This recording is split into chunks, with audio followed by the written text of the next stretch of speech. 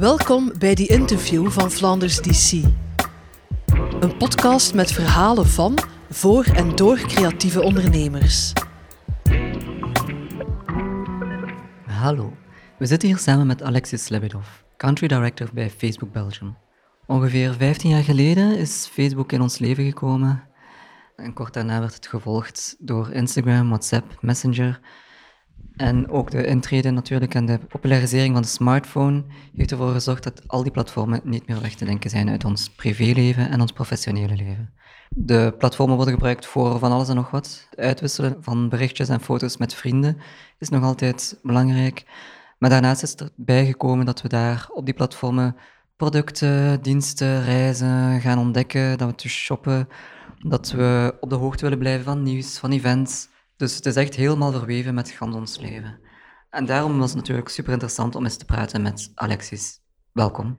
Kan je jezelf eens voorstellen? Hoe lang zit je nu bij Facebook? Wat doe je daar juist precies? Hallo Stefan, en dank je om mij hier uit te nodigen. Dus inderdaad, ik ben Alexis Lebedov, ik ben country director van Facebook België sinds nu een beetje meer dan 9 jaar. Heel veel mensen weten eigenlijk gewoon ook niet dat er mensen van Facebook hier in België aan de slag zijn en inderdaad actief werken. Mijn verantwoordelijkheid is om inderdaad de link te zijn tussen Facebook België en Facebook International, als ik het zo mag noemen. En vooral ervoor te zorgen dat we lokaal de mensen kunnen begeleiden, of dat het nu gebruikers zijn, bedrijven, KMO's, het ecosysteem en zo verder. Ja, oké. En hoe moeten we ons dat voorstellen? Hoe groot is dat team ongeveer? Wij hebben 2 teams in België. 1 team, en dat is dan mijn team, die ik leid voor België en voor Luxemburg. Dat is een klein 10-tal personen. Dit gezegd zijn, we zijn ook, en ik heb het al vermeld, een internationaal bedrijf. Dus er zijn veel meer mensen die voor de Belgische markt werken, maar dan ook vanuit andere landen. We hebben een hoofdkwartier in Europa die in Dublin gevestigd is. We werken heel nauw samen met Nederland en ook andere Europese landen, waar dat ik dan een soort aan body shopping ga doen, afhankelijk van de type verwachtingen die er zijn of de jobs die er nodig zouden moeten zijn om het te kunnen verwezenlijken. En daarnaast hebben we ook een redelijk groot public policy team aanwezig in Brussel en die staan dan in voor de relatie met de Europese Commissie als het gaat over regulering. Alright. Ja, we hebben nog een paar vragen gesteld aan onze achterban. Ze waren bijvoorbeeld benieuwd van, zit je zelf op Facebook? Ik veronderstel van wel. Zit je daar vaak op? Is jouw social media gebruik een beetje vergelijkbaar met de modale Belg? Ja, zeker. Ik was op Facebook alvorens dat ze mij benaderd hebben om deze job te hebben. Dus ik was al een gebruiker. Dat is ook niet verwonderlijk, want ik ben sinds altijd al gepassioneerd door technologie en door media. Dus als er een nieuw platform naar boven komt, dan test ik die graag uit. En dat was 10 jaar geleden ook al het geval. Dus ja, zeker. Ik ben op Facebook, ik ben op Instagram, ik ben op WhatsApp. Ik gebruik ook nog andere platformen. Ik gebruik ook wel eens graag LinkedIn. Twitter gebruik ik helemaal niet. Vraag me niet waarom, maar ik gebruik het niet. Is mijn gedrag op Facebook veranderd over de jaren heen? Ik denk dat mijn gebruik op dezelfde manier veranderd is dan iedereen die Facebook 8 of 9 jaar geleden ook gebruikte.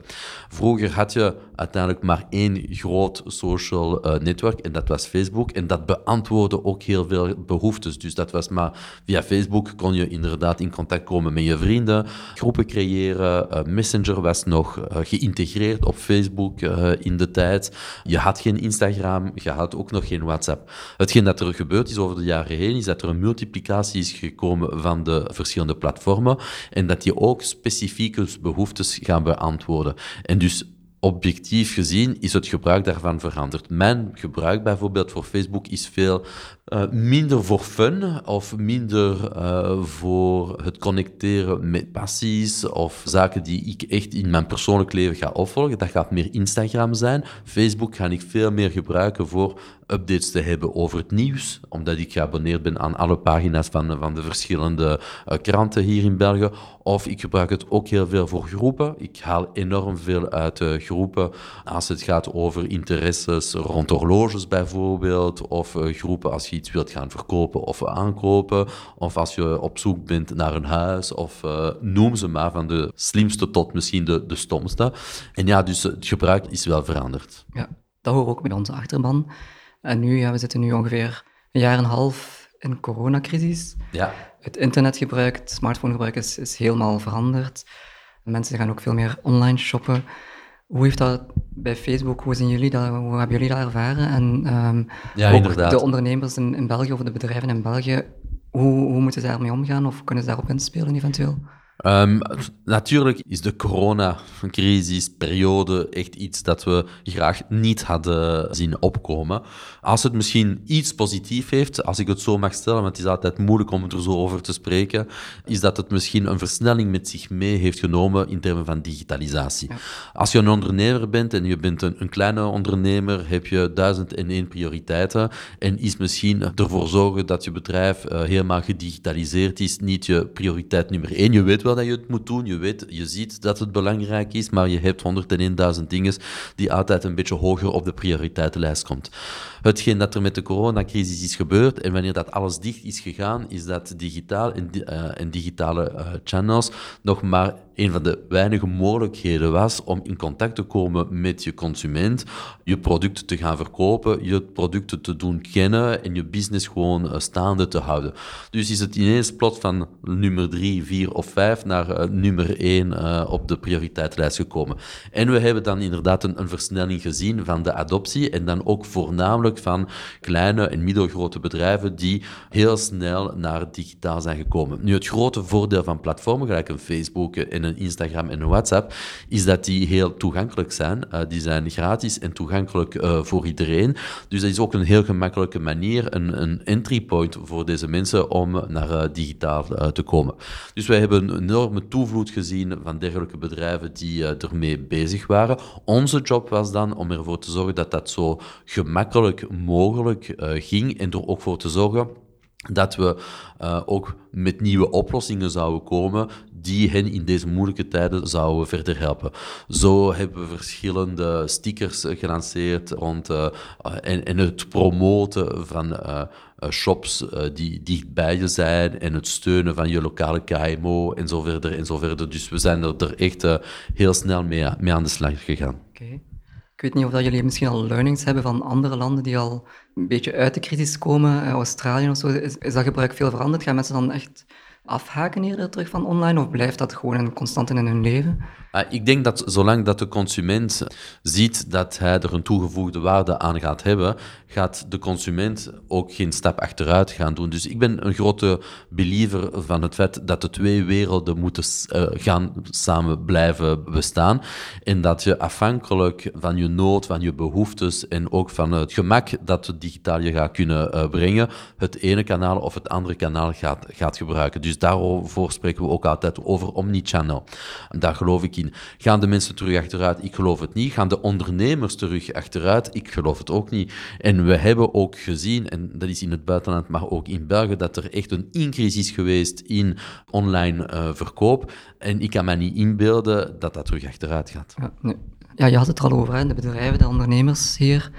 Veel van onze achterban zijn eigenlijk kleinere designbedrijven bijvoorbeeld, modeontwerpers, freelancers ook. Mensen met eigenlijk geen groot marketingteam of soms geen team. Dus het is gewoon een eenmanszaak bijvoorbeeld. Die hebben vaak ook niet de grote budgetten en die komen dan bij ons om advies te vragen. En die vragen zich dan af, ja, ik kan het niet aan om op al die platformen sterk aanwezig te zijn om grote advertentiebudgetten in te zetten.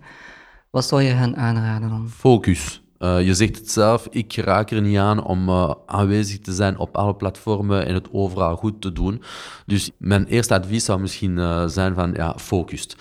Kies er 1 platform uit, maar als je die ene platform dan hebt gekozen, omdat die dan ook nauw met je business samenhangt, gaat er dan helemaal voor. Bij ons kan dat zijn, je hebt het over creativiteit. Instagram is typisch een van de platformen die fantastisch is om creativiteit te gaan uiten. Start dan met Instagram en dan kan je altijd verder gaan. Ik zou het stap per stap doen. Er zijn enorm veel online resources, zelf als je geen beroep kunt doen op een marketingbureau, en misschien af en toe voor een klein bedrijf is dat misschien nog beter in de zin van, dan ga je zelf moeten leren om het zelf te doen. De resources zijn online om het zelf te gaan leren. Je kunt dan ook de tijd nemen en je eigen patroon of je eigen weg gaan volgen en zeggen van, kijk, ik zet mijn eigen objectieven tussen nu en 6 maanden, wil ik dat onder de knie hebben, tussen 6 maanden en een jaar wil ik dat onder de knie hebben. Ik begin zaken uit te testen. Als ik zie dat het inderdaad succesvol is, begin klein en dan kan ik het beginnen schalen. Dus ik zou focussen, test and learn, budgetten gaan gebruiken, focussen op één platform. Online gaan kijken van wat er beschikbaar is in termen van resources. Dus wij hebben bijvoorbeeld hetgeen dat Blueprint noemt. Blueprint is een catalogus van online resources. Kijk er zeker naar. En dan misschien ook een laatste advies. Groepen. Want in groepen, er zijn zoveel groepen op Facebook waar dat echt communities zijn van mensen. Je bent niet alleen. Met Facebook is het fantastisch. Je vindt altijd wel een groep of een community die te maken heeft met dezelfde problemen of met dezelfde vragen en challenges dat jij kan hebben. Zoek die groepen op en stel daar je vragen. Antwoorden krijg je zo meteen. Er is zo bijvoorbeeld een groep, dat is VLC, geloof ik, in België. En als je op die groep terechtkomt, ja, dan stel je je vraag, dan heb je gegarandeerd binnen de 10 minuten een antwoord. En de volgende keer kan jij misschien ook iemand anders gaan helpen. Dus communities zijn daar ook voor. Ja, dat is inderdaad een heel goede groep. Dat is eigenlijk de groep voor community managers. De vraag die we soms wel eens krijgen van mensen is van, ja, Instagram, daar kruipt best wel veel tijd in. Het is niet voor iedereen heel evident om mooie foto's te maken, om daar tijd voor te maken, om daar regelmatig te posten, om eraan te denken van, ik moet nog eens posten deze week. Veel mensen komen dan bij ons en die zeggen, kijk, ik heb er heel veel effort in gestoken. Ik heb zelfs een e-shop bijvoorbeeld, maar ja, ik heb niet zoveel volgers en ik heb ook niet veel traffic daardoor naar de webshop. Ja. Hoe kan ik dat aanpakken? Wat kan ik dan doen? Behalve sowieso advertenties moeten er misschien wel bij zijn, maar zijn er nog andere trucjes, dingen die je zou aanraden? Ja, kijk, er is geen silver bullet in de zin van... Eén, het neemt tijd. We moeten de tijd niet onderschatten. Het is een supersterk kanaal, een supersterke tool, maar het is gelijk met alles. Als je de energie en de tijd er niet en de middelen, je eigen middelen er niet voor gaat geven, gaat het ook niets gaan opleveren. Dus ja, het is waar. Dit gezegd zijnde, het is beter om minder te posten, maar om kwalitatief te posten, dan constant bezig zijn van, ik moet hier nog iets posten, en dan doe je maar zoiets. En uiteindelijk is het niet op de kwaliteit of op het resultaat die ter hoogte is van de gebruiker. Vergeet nooit dat hetgeen dat je post, dat zichtbaar wordt voor de mensen die op het platform zitten. Je bent altijd in concurrentie met andere personen, met andere merken, met interesses van personen en zo. Dus er is een kostprijs om gezien te worden. En dus moet je er ook altijd voor zorgen dat hetgeen dat je post, dat het tenminste de attentie waardevol is voor de gebruiker. Maar goed dan ook, wij hebben, en vandaar dat we ook en wij noemen het personalized advertising hebben. Dus met personalized advertising, ja, om gezien te worden, ga je waarschijnlijk moeten betalen. Vandaag is de content zo druk op het platform, is er zoveel content, dus als je echt gezien wilt worden, ga je waarschijnlijk moeten gaan betalen. Hier een advies, focus niet op de volgers. Volgers komen als je een goede job doet. Dus volgers en followers moet niet een objectief op zich zijn. Het gaat je niet veel bijbrengen. Hetgeen dat wel belangrijk is dat je met je product, met je service, met hetgeen dat je aan mensen wilt gaan voorstellen, dat je de juiste mensen gaat bereiken met de juiste boodschap. En daarvoor heb je nu juist die tools waar dat je aan targeting gaat kunnen doen en dat je gaat zeggen van kijk, ik ga enkel en alleen maar een bepaalde audience gaan bereiken in functie van hetgeen waarvan dat ik geloof dat ze daarmee geïnteresseerd zijn. Dus je kunt ook klein beginnen om het daarna progressief ook groter te gaan maken. Dus dat zou een beetje mijn advies zijn. Focus niet op de volgers. Maak zeker gebruik van de personalized advertising middelen die ter beschikking worden gesteld. Authentiek zijn en minder, maar betere kwaliteit dan een overflow van onnuttige boodschappen. Right, dank je. Ik weet niet in hoeverre dat je al iets kan zeggen over waar het naartoe gaat met Facebook. Het idee van discovery commerce, het online shoppen, waar gaat het naartoe? Ja, het is geen geheim. Als platform geloven we dat we echt hier een rol in kunnen spelen. Er komen meer en meer bedrijven op een Facebook en op een Instagram. Ze hebben producten, ze willen die producten bij de mensen gaan brengen.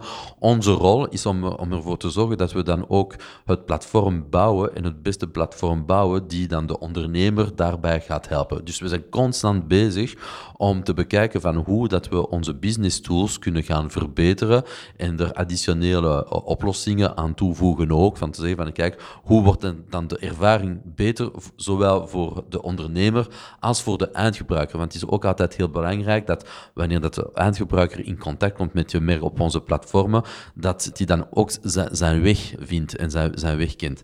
En als we het hebben over Discovery Commerce, ja, ik denk dat echt de toegevoegde waarde van een platform gelijk Facebook of een platform gelijk Instagram is dat je iets kan gaan tonen aan iemand dat hij misschien niet meteen had verwacht en dat het echt zo een discovery moment gaat zijn. Als jij bijvoorbeeld, jij bent zeker gepassioneerd door design, stel nu door design, maar hoe zorg je er nu voor dat morgen de eerstvolgende designshop die hier in Antwerpen met heel specifieke producten die misschien vanuit Noord-Europa komen, Zweden of zo anders, dat die bij jou in jouw newsfeed komen, zodanig dat jouw newsfeed op termijn dan ook een soort gepersonaliseerde winkelstraat wordt. En dat is hetgeen dat we Discovery Commerce noemen, dankzij alle tools en middelen dat we aanbieden.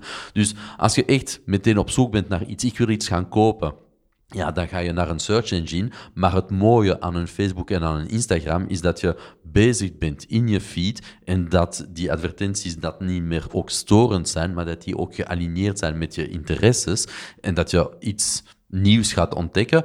En dan nemen we je mee in de hele funnel, als ik het zo mag zeggen, van iets ontdekken tot het moment dat de gebruiker het uiteindelijk gaat kopen. En dat is dan ook Discovery Commerce en Discovery Marketing. Alright. Ja, iets anders ook van de Facebook-familie. We zijn er zelf met Flanders DC ook over aan het nadenken van WhatsApp for Business. Er is een collega heel erg aan het ijveren die zegt, ja, we moeten dat doen. Wij zijn er eigenlijk nog niet aan over uit. Is het iets dat interessant, ook voor de mensen, voor de bedrijven in Vlaanderen? Ja, daar ben ik van overtuigd. Ik ben ervan overtuigd. Waarom? Omdat de mensen zo gewoon worden dat ze in contact komen met een bedrijf. Morgen wil ik in contact komen met een vriend of met familie en zo verder. Ik heb 1001 mogelijkheden om die mensen meteen te gaan contacteren en dat ik er dan ook een antwoord op krijg. Dus dat wordt meer en meer ingeburgerd bij de mensen. En de verwachtingen liggen nu ook bij de bedrijven. Van kijk, ik wil in contact komen of ik wil meer horen of meer weten over een bedrijf en ik wil ermee in contact komen. Vandaag hebben we de tools en de middelen om dat op een gemakkelijke manier te doen. Morgen kan je heel gemakkelijk op je webpagina een messaging-bot gaan installeren, zodanig dat je consumenten, je gebruikers met jou in contact kunnen komen. De verwachting is daar en het toont ook aan dat wanneer dat een bedrijf dat doet, dat de confidence in dat bedrijf stijgt en dan ook het vertrouwen, dus het vertrouwen / confidence en daarna ook het aankopen en het aankooppatroon. Dus ik zou dat zeker doen. Ik zie niet waarom dat we het niet zouden doen. We zijn er nog niet goed over uit van waarvoor zouden we het gebruiken. Ik denk voor een klassiek bedrijf, ja, een soort service desk natuurlijk. Ja. Maar wij zijn een organisatie.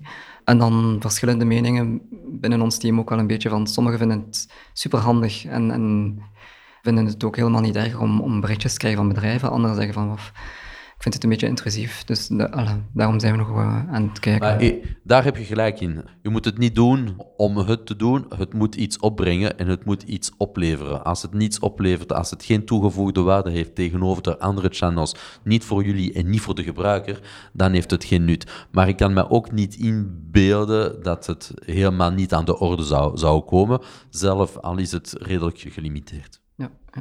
Ja, je had het daarnet al een beetje over Blueprint, hè, en dan de personalized ads en de targeting. Voor mensen die echt in communicatie werken, is het meestal, kan je zeggen kinderspel, maar die kennen hun weg daarin. Maar ik hoor ook wel veel, zelfs eigenlijk ook mensen binnen de communicatie, van het is niet zo heel simpel allemaal gemaakt. Die ad manager, wij raden soms mensen aan die bij ons komen of bedrijven van probeer het dan, als het echt niet lukt, met een freelancer of het uit te besteden. Maar er is dan natuurlijk ook, zijn er die boost-mogelijkheden op Instagram bijvoorbeeld? Ja. Ik weet niet, wat zou je hen aanraden dan? Kijk, we proberen het ook altijd te vergemakkelijken. Ik denk, als je vandaag kijkt van waar we vandaag staan tegenover wanneer dat ik begonnen ben bij Facebook, en als je kijkt naar de business suite dat wij vandaag kunnen aanbieden aan de mensen, is die heel compleet. Die is enorm uitgebreid. En ik kan dan ook misschien begrijpen dat het voor sommige mensen een beetje te uitgebreid is. Ik heb het al vermeld. Ik geloof dat ook alle resources aanwezig zijn. Als iemand er echt de tijd voor heeft en het echt wil, dat die persoon toch wel er gaat in slagen om de basics voor elkaar te krijgen. Nu, again, een eenmanszaak, een tweemanszaak, dat vraagt sowieso nog altijd uren. Kan ik dat dan doen? Ik zou zeker dan beroep doen op een freelancer. Er zijn heel veel mensen hier in België die het inderdaad compleet onder de knie hebben, die voor jou meteen, als jij dan als bedrijf toegang kunt geven aan je business managers, maar ook aan je pagina's en zo verder, er bestaan dan ook rechten voor, dus je kunt op een heel gemakkelijke manier rechten gaan toewijzen aan iemand die dan een bepaalde controle kan uitoefenen tot een bepaald punt en niet verder. Dus al die mogelijkheden bestaan. Dus afhankelijk van de size van het bedrijf, van hoe technologisch ingericht of niet de persoon is, van de middelen dat het bedrijf heeft om het zelf te doen, of om inderdaad het te gaan uitbesteden en zo verder en zo verder. Alle scenario's liggen op tafel. Maar het zou te stom zijn, als ik het zo mag zeggen, om je van het platform af te sluiten, wanneer je weet dat het veel kan opbrengen om een praktische of administratieve of reden. Ja. Goed. Ik denk dat we al heel veel learnings gehad hebben en adviezen voor ondernemers. Ik weet niet of je nog een algemene afsluitende tip kan meegeven. Je hebt er al veel meegegeven eigenlijk. Ik denk het, maar test het uit, probeer het uit. Je kunt ook niet veel verkeerd doen, zou ik willen zeggen. Als je in de creatieve wereld bent, moet je zeker eventjes gaan kijken naar Instagram, mais pas que. Want Facebook is afhankelijk van, again, je doelen en je objectieven, een heel sterk en powerful platform. Ja. Alright, goed. En dan nog een laatste vraag, iets anders. De mensen waren allemaal benieuwd wat jouw favoriete ginmerk zou zijn. En die had ik zien komen. Voor de luisteraars die het weten, ik heb een eigen gin-merk en die noemt Virunga Gin. Het is een persoonlijk verhaal. Mijn vrouw en mijzelf houden van Afrika.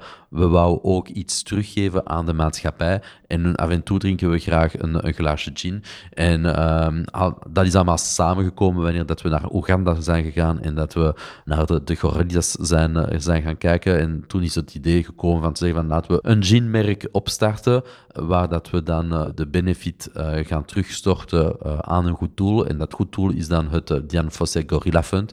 En Dian Fossey is de persoon die instond voor de protection of the gorillas en is nu overleden. Dus, en daarnaast was het voor mij ook een goede manier om onze eigen platformen te gaan gebruiken, maar dan niet als country manager, director van Facebook België, maar als Alexis Lebedov, die zelf zijn eigen... Eigenlijk. Als een ondernemer, inderdaad. En vandaar dat ik al de vragen die er gekomen zijn tijdens dit gesprek, dat ik die al heb kunnen ervaren. Inderdaad, het is niet altijd zo gemakkelijk. Content aanmaken vraagt tijd en creativiteit. Inderdaad, omgaan met de business tools. Je moet het ook kunnen doen. Het is een verschil tussen het te gaan vertellen aan iemand en echt met de handen onder de motorkap te zijn. En dat was ook een van de redenen waarom ik dat project ben opgestart. Alright, ik ben heel benieuwd. Ik ga het zo meteen gaan opzoeken op Instagram. Voilà, dank u. Alexis, bedankt om hier te zijn. Stefan, jij bent bedankt en dank u aan de luisteraars. Bedankt voor het luisteren. Meer interviews vind je op flandersdc.be. Abonneer je ook op komende afleveringen in je favoriete podcast-app of Spotify.